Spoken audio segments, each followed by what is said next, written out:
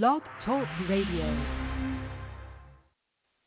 This episode of Attention Talk Radio is brought to you by children and adults with attention deficit hyperactivity disorder. Welcome to Attention Talk Radio, your ADHD information station where we help those with ADHD pay attention to attention. With your host, ADHD and attention coach, Jeff Copper. Good evening, everybody. Welcome to this edition of Attention Talk Radio. I'm your host, ADHD and attention coach, Jeff Copper. Our topic, non-meds for ADHD, mindfulness, exercise, diet, and sleep. We're going to get to the content in a moment. Before we do, we'd like to thank children and adults with attention deficit hyperactivity disorder for bringing this program to you. In celebration of that event, we're anxious to give away free digital copies of Attention Magazine. To get yours, just listen to our show. We'll be sharing a secret word a couple times. Write it down. Listen to another show and write down the secret word of that show, and then just email me the two words. That's all you need to do. Email address is attention@attentiontalkradio.com. When we get it, we'll forward it to Chad. We'll get you a PDF copy of the current edition of Attention Magazine, and they'll send you a PDF copy of the next edition when it's in print. We have a little tip that we're going to share with you that Chad made, and we'll get into the show. Women diagnosed with ADHD in adulthood are more likely to have depression, be stressed, and have low self-esteem. It's recommended they talk to a professional to develop better life and stress management strategies. But here are some tips. Identify the sources of stress and make changes. Develop healthy self-care habits, such as getting adequate sleep, exercise, and good nutrition. To learn more about ADHD in women, visit chad.org. Thank you so much, Chad, for your continued support. For those that are not aware, Chad is the largest not-for-profit organization that advocates on behalf of those with ADHD. We encourage all of our listeners to either donate or become members to support Chad. Financial stability is really important for them to have the resources to have people lobbying on Capitol Hill for the ADHD community and working with different regulatory agencies on wording to make sure that those with ADHD get the accommodations that they need in order to thrive. Again, for more information, to donate or to become a member, go to chadd.org. So they say people with ADHD struggle with organization. In other words, they're disorganized. Sometimes there's evidence to the contrary. Brett Thornhill is a coach that reached out to me and had this clever idea of the ADHD non-med meds in an interview that I did with him many years ago. We're re-releasing it right now because sometimes somebody just comes up with a way of articulating things in a way that really makes some sense and put in a context. So we're going to roll this tape. Brett, welcome to the show. And thanks very much, Jeff. I appreciate you having me. It was great meeting you a while back, and I really, when we started talking about this, I thought this was absolutely really brilliant because there's so much conversation that's brought around ADHD stimulant medications, and you like to think of meds as an alternative to stimulant medications in a completely different light. So just tell us about what meds are to you. Well, you know, when the subject of meds as a treatment for ADHD comes up, you get everything from, you know, downright evangelical support to conspiracy theories that would actually rival Area 51. So I really, you know, sometimes I don't know what all the fuss is about because I think there's another meds conversation to be had with respect to ADHD that's so often overshadowed by its much more controversial sibling. And that's meds as in MEDS. Mindfulness, exercise, diet, and sleep, which is the most natural and the most kind of straightforward approach to part of a treatment strategy for ADHD that there is.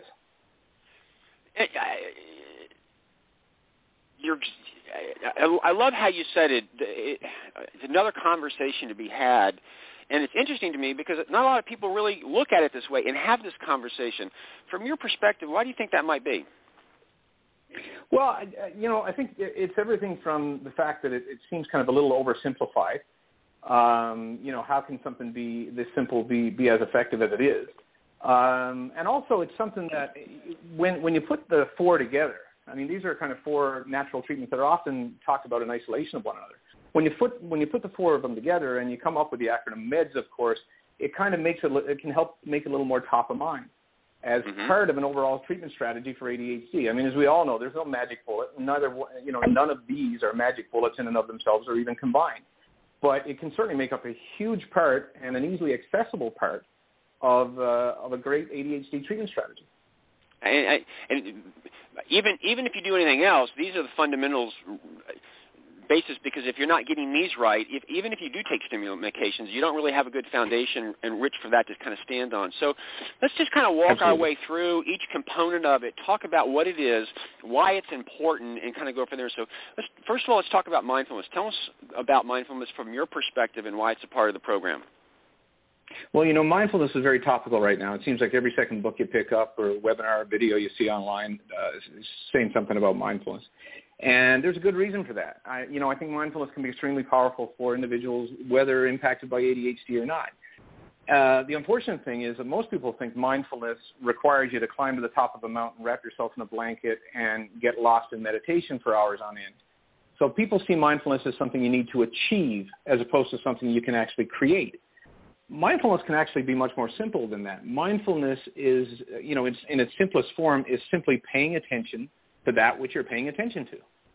And it's kind of being in the moment and kind of paying attention to the sensations, the feelings, the emotions, not thinking about what was, not thinking about what is. What makes it so powerful for ADHD is that one of the challenges, obviously, for individuals with ADHD is that impulsivity, that inability to pause. And mindfulness, if practiced, and practice is really a great word to use for it. I mean, mindfulness should be approached almost like a sport. Yep. If you practice mindfulness, you can get better at it.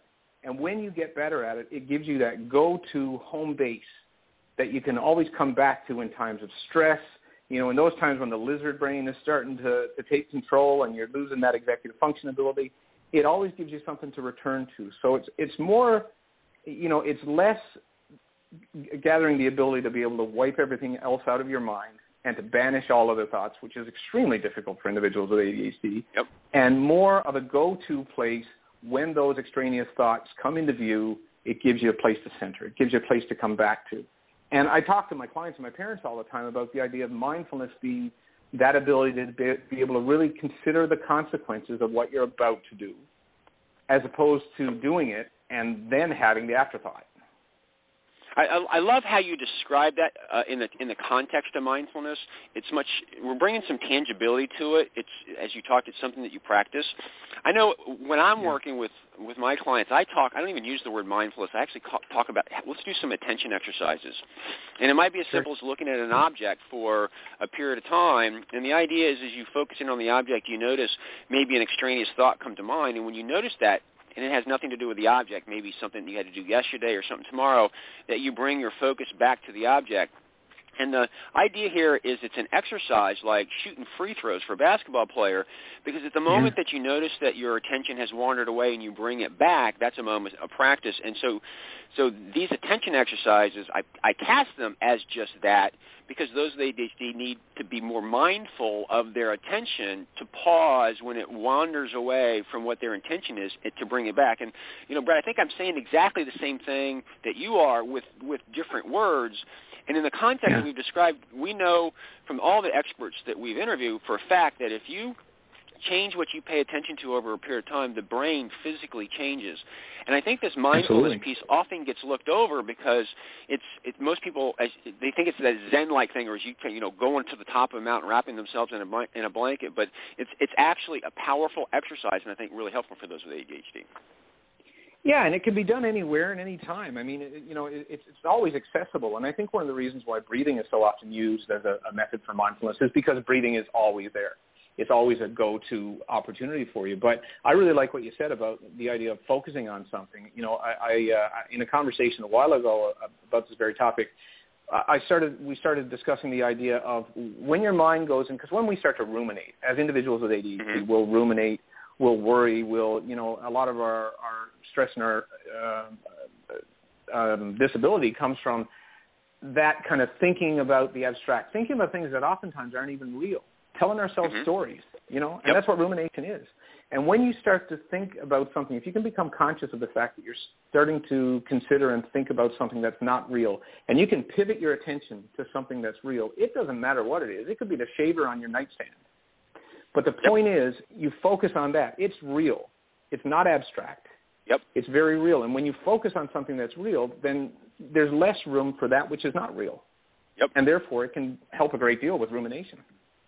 It's funny, as you describe this, I work with people in what we're talking about, and by doing these exercises over a period of time and practicing, it's almost like you become like the narrator of your life. It's like you're looking down at yourself and you're detached, which kind of helps you pause and helps you sit there and say, oh, there I am ruminating, or there I am with a limiting belief. And when you notice that, it gives you the opportunity to change your course of action, which you wouldn't necessarily do if you were just working on automatic pilot. So I just love this conversation, and I think hopefully it's illuminating what this really is about, because I think people get lost in mindfulness and this Zen-like spiritual type thing. So, and what you just said about, I'm sorry, go ahead. I need to go to a break, but first, go ahead, finish your thought on this topic, and we'll move on.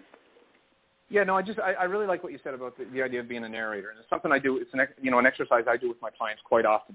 Is consider the idea of, when there are stories that we're telling ourselves and they're coming to me with issues and things they want to change about their life, how could you tell that same story from the third-person perspective? Don't be a character in the story for a second. Repeat the story, tell me the story again, but now tell it to me from the third person. And it's amazing, because all of a sudden you see it with so much more objectivity. You see it with so much more clarity when you're the third-person narrator as opposed to a character in the story. And so I think it's part of the reason why we're so much better at giving other people advice than we are at kind of taking our own advice, is because we have that objective lens. And when we become a character in the story, well, it's much more difficult to have that objectivity, obviously. I love how you said that. I want to go to a break, come back. I want to look at the exercise component in a little bit more detail. And before we do, everybody, go check out Brett's website, embraceYourADHD.ca. That's not .com, but embraceYourADHD.ca, and we'll be right back after these messages. Our secret word is Brett. Your life, your world, your choice. This is Attention Talk Radio. Are you always late? The Time Timer is an award-winning time management solution that's helped millions of people with ADHD manage life better. As time passes, Time Timer's bright red disc disappears. Visit timetimer.com and use the discount code ATR for 15% off. Transform lives as a professionally trained ADHD coach at the ADD Coach Academy. ADHD coaching is in demand, a calling, and a career. Learn how you can change lives by going to addca.com/ATR. That's addca.com/ATR. Managing ADHD is about pausing before you ponder and proceed. This opportunity to practice pausing is being brought to you by digcoaching.com. And now, back to Attention Talk Radio. Welcome back, everybody, to this edition of Attention Talk Radio. We're here with Brett Thornhill, and we're talking about meds. But in classic Attention Talk Radio style, we're paying attention to attention. We're paying attention to things differently, and not the traditional meds that you might think of in terms of taking a pill, but we're talking about mindfulness, exercise, diet, and sleep. Before the break, we had a very good in-depth conversation about mindfulness, and I think we broke it down into terms that people can understand a little bit and understand what the application is. Brett, next let's focus on the E, the exercise. Tell me about that a little bit. Well, Jeff, I think it's well documented the impact that exercise can have on individuals with ADHD, just in terms of how it, first of all, how it is a way to kind of channel that energy that we often have, especially with the hyperactivity, if that's an issue. And exercise is obviously beneficial for, again, people whether or not they have ADHD. But it's an accessible activity. It's easy to do. It doesn't have to mean going and sweating in a 60-minute workout. It can be much more kind of accessible than that. And there are actual physiological impacts that exercise will have on the brain in terms of the production of neurotransmitters and like dopamine and serotonin and norepinephrine, the very neurotransmitters and neurochemicals that are impacted the most greatly by ADHD. We did an interview with Dr. John Rady, who co-authored Driven to Distraction and wrote the book Spark that speaks specifically about exercise. And I think it's like chapter 6 he gets into ADHD. And, there's many people that with a fair amount of exercise find that they don't need stimulant medications, or they can be substantially reduced, which I think really speaks to the impact it has. Also, in Dr. Rady's book, he kind of, as he put it, and I love this, if exercise could be put into a pill, it would be the drug of the century because it rights so many wrongs. And for me, it's probably the single greatest thing that you can do to help your ADHD, which clearly is a reason why it would be part of this whole meds formula. Yeah, absolutely. And it ties into all the others. All of these kind of tie into one another. And I know for myself, that the physical benefits of exercise are one thing, but then the mental, I actually became aware of the mental benefit of exercise when I used to do a lot of mountain biking at one point. And when you're mountain biking, and my daughter who has ADHD says the same thing about rock climbing, when I was mountain biking, it forced me to kind of be in the moment. Yep. So it forced me to kind of abandon all the other thoughts, the extraneous thoughts that I had.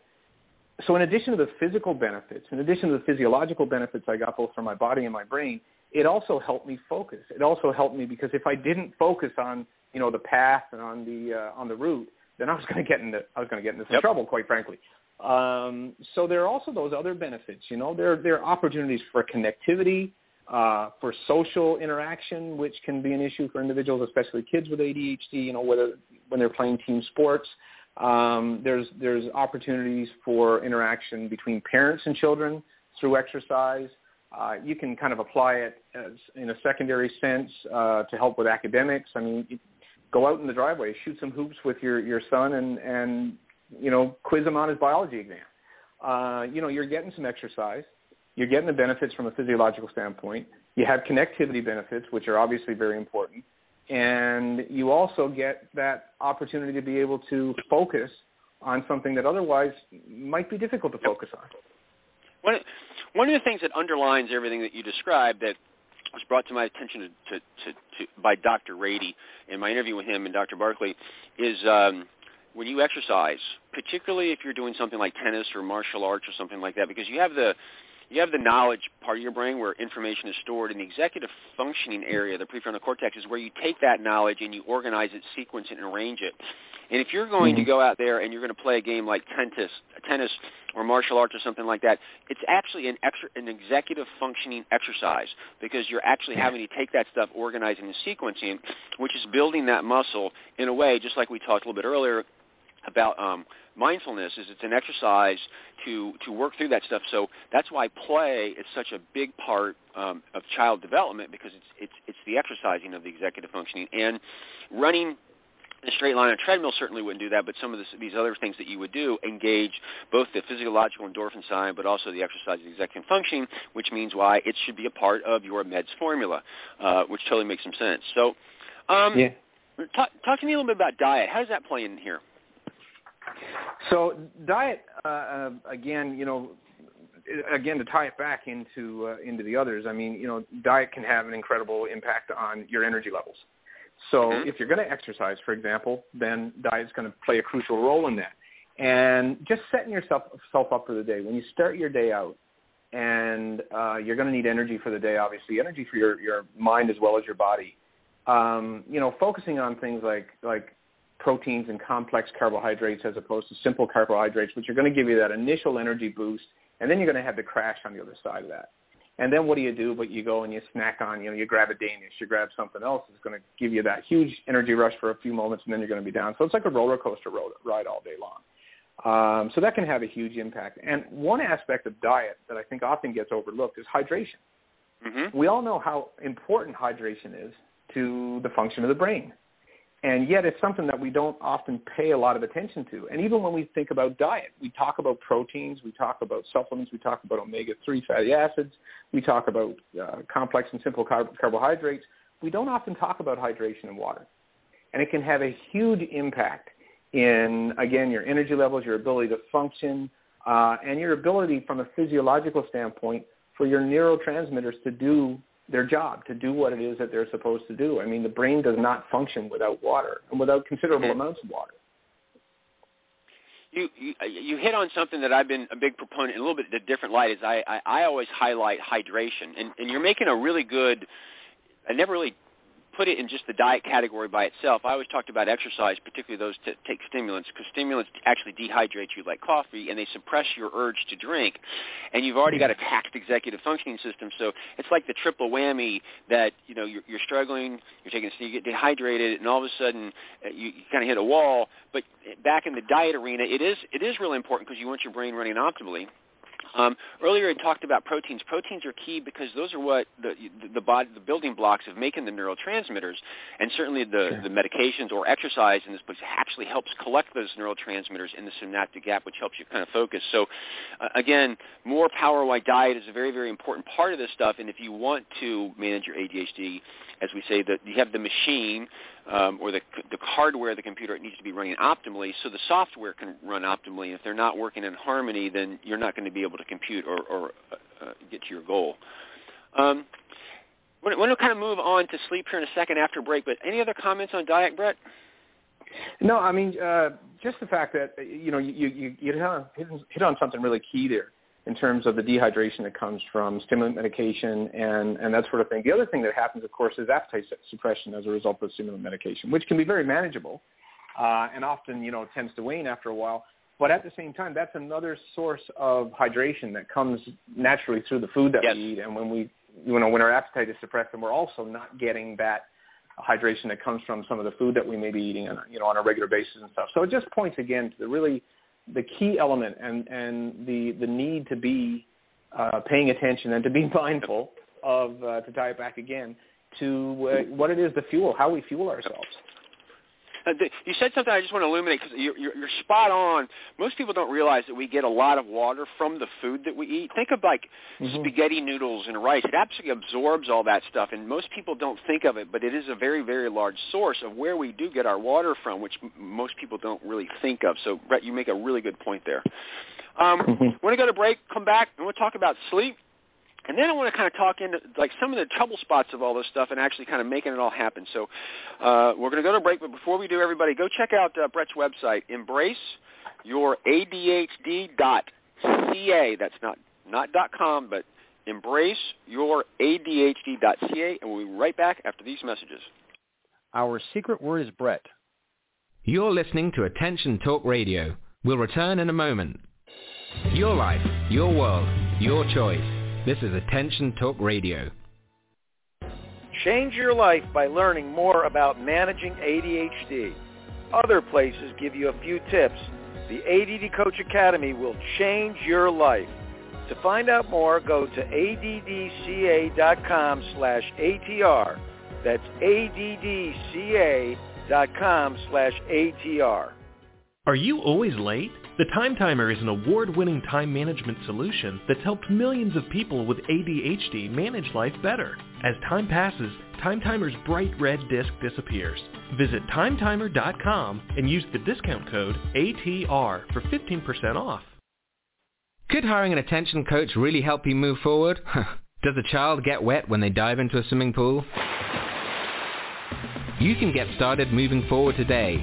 Just call Dig Coaching Practice at 813-837-8084 and schedule a free consultation. Tell us you heard about us on Attention Talk Radio and get 50% off your discovery session.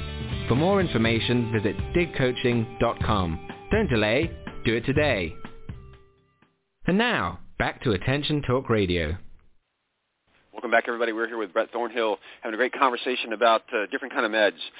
We've talked about mindfulness, exercise, and diet. Talk to me about sleep. Why is that a part of this, and why is it so important? Yeah, well, sleep, Jeff, the one thing that's kind of surprising is that as much research has been done concerning sleep, there's still a lot that's not really, clearly understood about sleep and why our bodies need and exactly what happens when we sleep. But one thing that's very clear is that even though we usually experience sleep from a conscious perspective in our bodies, the research indicates that it's primarily our brain that requires to sleep in order to function properly. Mm-hmm. So when we don't sleep, and there are a variety of theories as to exactly what happens when we sleep. There are theories that talk about the acquisition and consolidation of memory and the knowledge that we have. So as we gain knowledge in our wakeful state, that knowledge is consolidated and it's kind of stored away, and so it'll be there for us later when we want to retrieve it. Of course, that process happens when we sleep. sleep can be very important from an ADHD perspective for a number of reasons. There's quite a bit of coexisting sleep conditions with individuals with ADHD, so it's a bit of a circular relationship. And then if you do take stimulant medication, for example, that can have a huge impact on your sleep. So focusing on your sleep, getting the right amount of sleep, and if you take an individual who has not, in military studies they've done this, I saw something a while ago that said, with the Navy SEALs, they deprive them of sleep for 120 hours. And they stop after 120 hours because you actually die after 120 hours without sleep. So sleep's extremely important from that perspective. And without it, it's just, even individuals who don't have ADHD will exhibit executive function type issues and executive function problems. So that points to how key it is, obviously. If you already have executive function problems, how much a lack of sleep will exacerbate that. We did an interview with Dr. Roberto Olivardia on Attention Talk video a while ago, and let me kind of back up for a second. You're exactly right. We don't know everything there is to know about what's happening in sleep, but there is the restful side of your body, but I do believe it's very much about the brain. But in real simple terms, as a metaphor that we can understand why it's important, particularly with ADHD, is Dr. Olivardia says, sleep is like defrag for your brain. What defrag is you go into your computer and hit defrag, and you have information that's scattered all over the place. And what it does is it goes and takes all that information and kind of puts it all back in place so it's easier to retrieve. It's like, imagine your house is, like, you come home from a trip and everything's all over the place. It's kind of like takes everything, does the laundry, puts up the dishes, and put everything back so that it's all organized and you can go retrieve that information when you want to. And if that stuff is all over the place in your brain and you don't have enough sleep, then you can't find what you need with an already taxed system, which is why sleep is really, really, really, really important, at least in that little kind of context. And I totally get why it's a part of this whole meds discussion. And so it's testing. Plus, there's the other side of it is the energy that you receive by recharging your batteries as a result of it. That definitely needs to be kind of pointed out.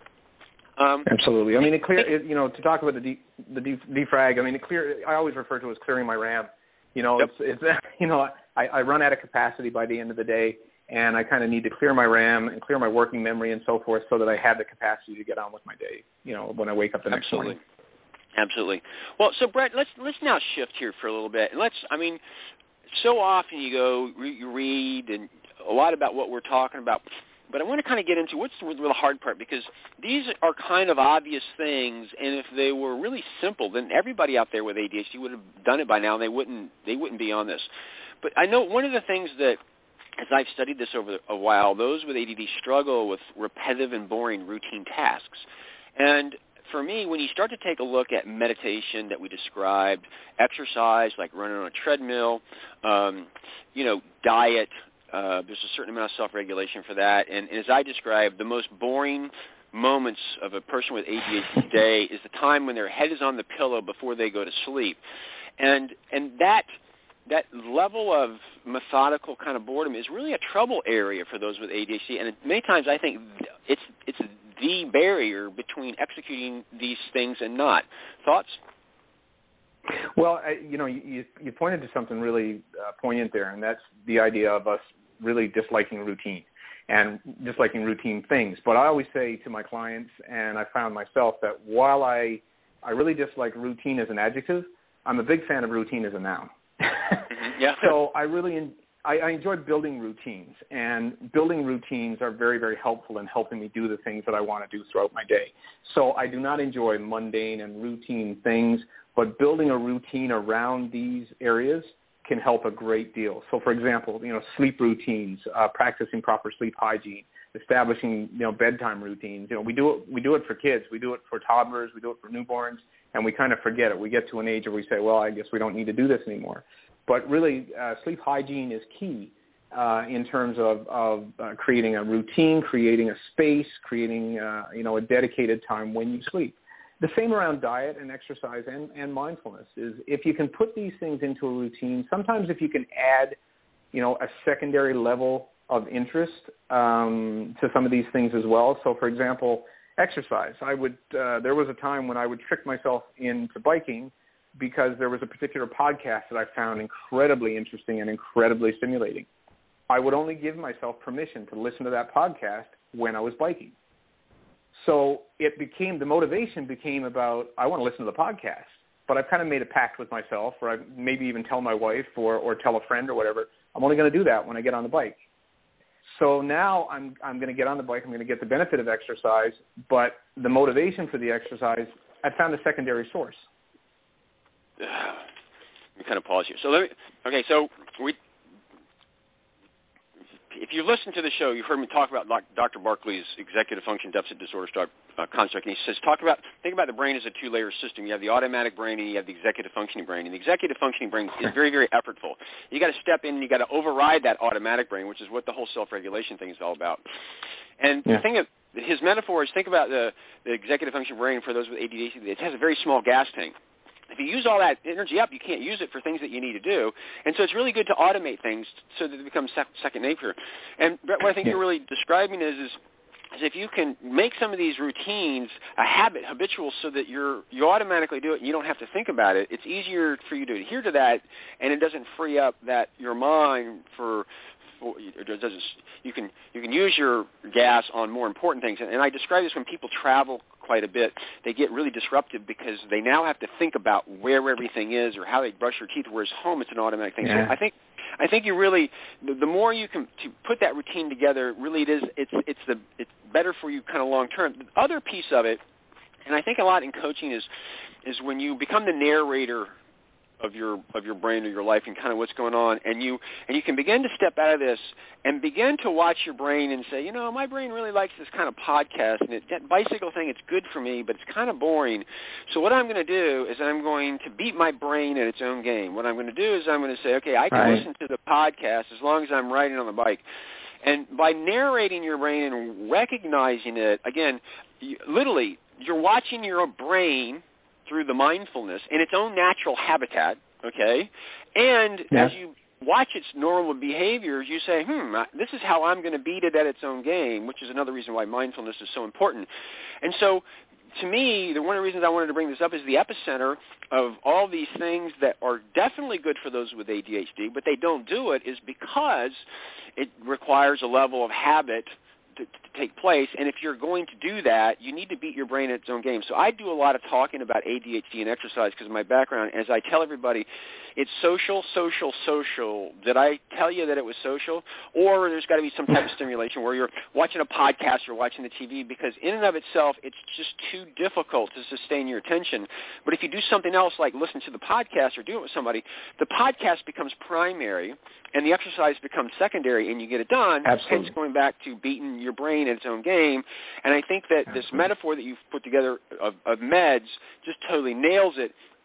But to do it, you got to watch your brain in its natural habitat, and you got to figure out a way to beat it its own game. So I just went on a little bit of a diatribe. I just want to give you an opportunity to either comment on that or share some other thoughts you might have. Well, yeah, no, I think you make a really good point. I think we're both kind of saying the same thing, I guess, in different ways. But there are, I found, and I've read and I've heard, and the research tends to show that there are kind of four primary things that will engage an ADHD brain. There's interest, there's novelty, there's urgency, and there's competition. So when you can add one of these four elements to an element that does not motivate you, when you can kind of trick yourself, you do actually trick yourself. I mean, there's this kind of conscious effort to trick your brain in its own game. And one of the ways to do it is by adding one of these four elements to a task or an activity that doesn't currently contain one of those four elements. You can do that in a number of ways. I mean, those four methods of engaging an ADHD brain can have very kind of, broad meanings and broad context. Competition, for example, can just as easily be considered as pride or as, the reluctance to let somebody else down. So therefore, if you make a pact with somebody, if you decide you're going to do something with someone, then you're probably more likely to do that activity because it's not just about you now, it's about somebody else. So you've added a level of competition to that. I love what you said. Absolutely love it. I want to do a counterbalance on that because there's another thing we do. I talk a lot about attentional blindness. And when you were talking about competition a second ago, that's me all over the place. the other side is some of those with ADHD struggle. They're paralyzed in the face of competition, in which case I suggest that you take a look at non-competitive sports like maybe the martial arts, hiking, those types of things where it's not as competitive, and then you take the concept that you had and you throw something else like maybe I'll do martial arts with my kid or my wife or or a friend or I'll do it with an instructor, that type of a thing. Again, you're beating your brain in its own game, but you actually have to sit there and say, sometimes get rid of all those labels of what you want to think it is and kind of watch what's happening. So, it's kind of wrap competition. I'm sorry. No, I was just going to say. I mean, and a lot of my clients, the vast majority of them, when I talk about competition, most of them are not competitive by nature. A lot of them are not competitive by nature. Particularly when you get in the primarily inattentive individuals, they don't have that competition drive.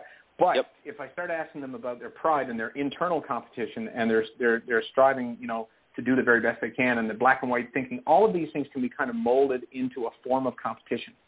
If you broaden your definition of what competition can be. Absolutely. Anything to be said that hasn't been said? I don't think so. I mean, I think, where the power of this, I guess, model comes in is in the idea of, first of all, being able to be a little more conscious of these four crucial elements when you put them together into the acronym. The fact that ADHD meds, the traditional ADHD meds in terms of stimulants is always talked about and always top of mind. When you can add meds from another angle and from another perspective and use that acronym to talk about these four very crucial elements of things outside the stimulant medication and medical treatment, I think that's useful.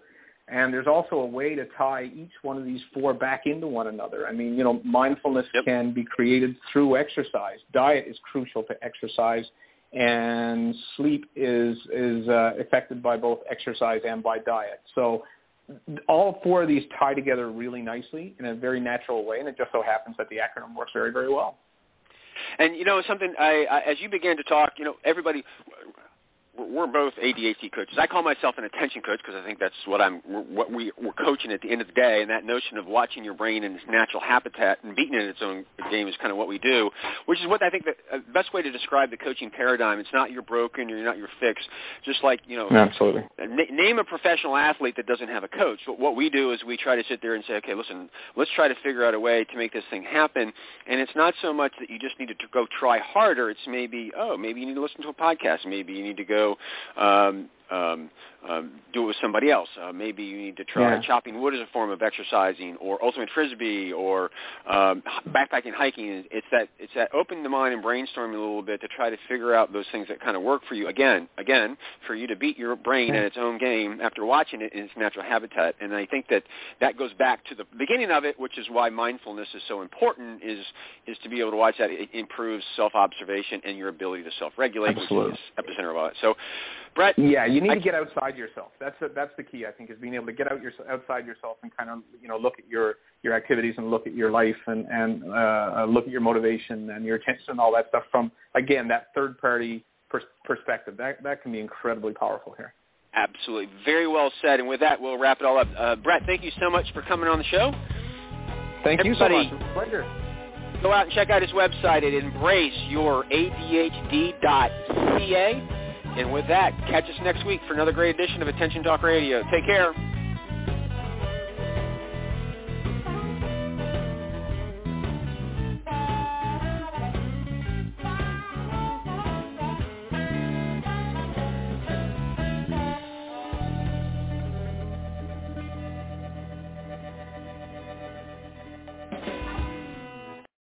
Amplify your career through training and development solutions specifically designed for federal government professionals.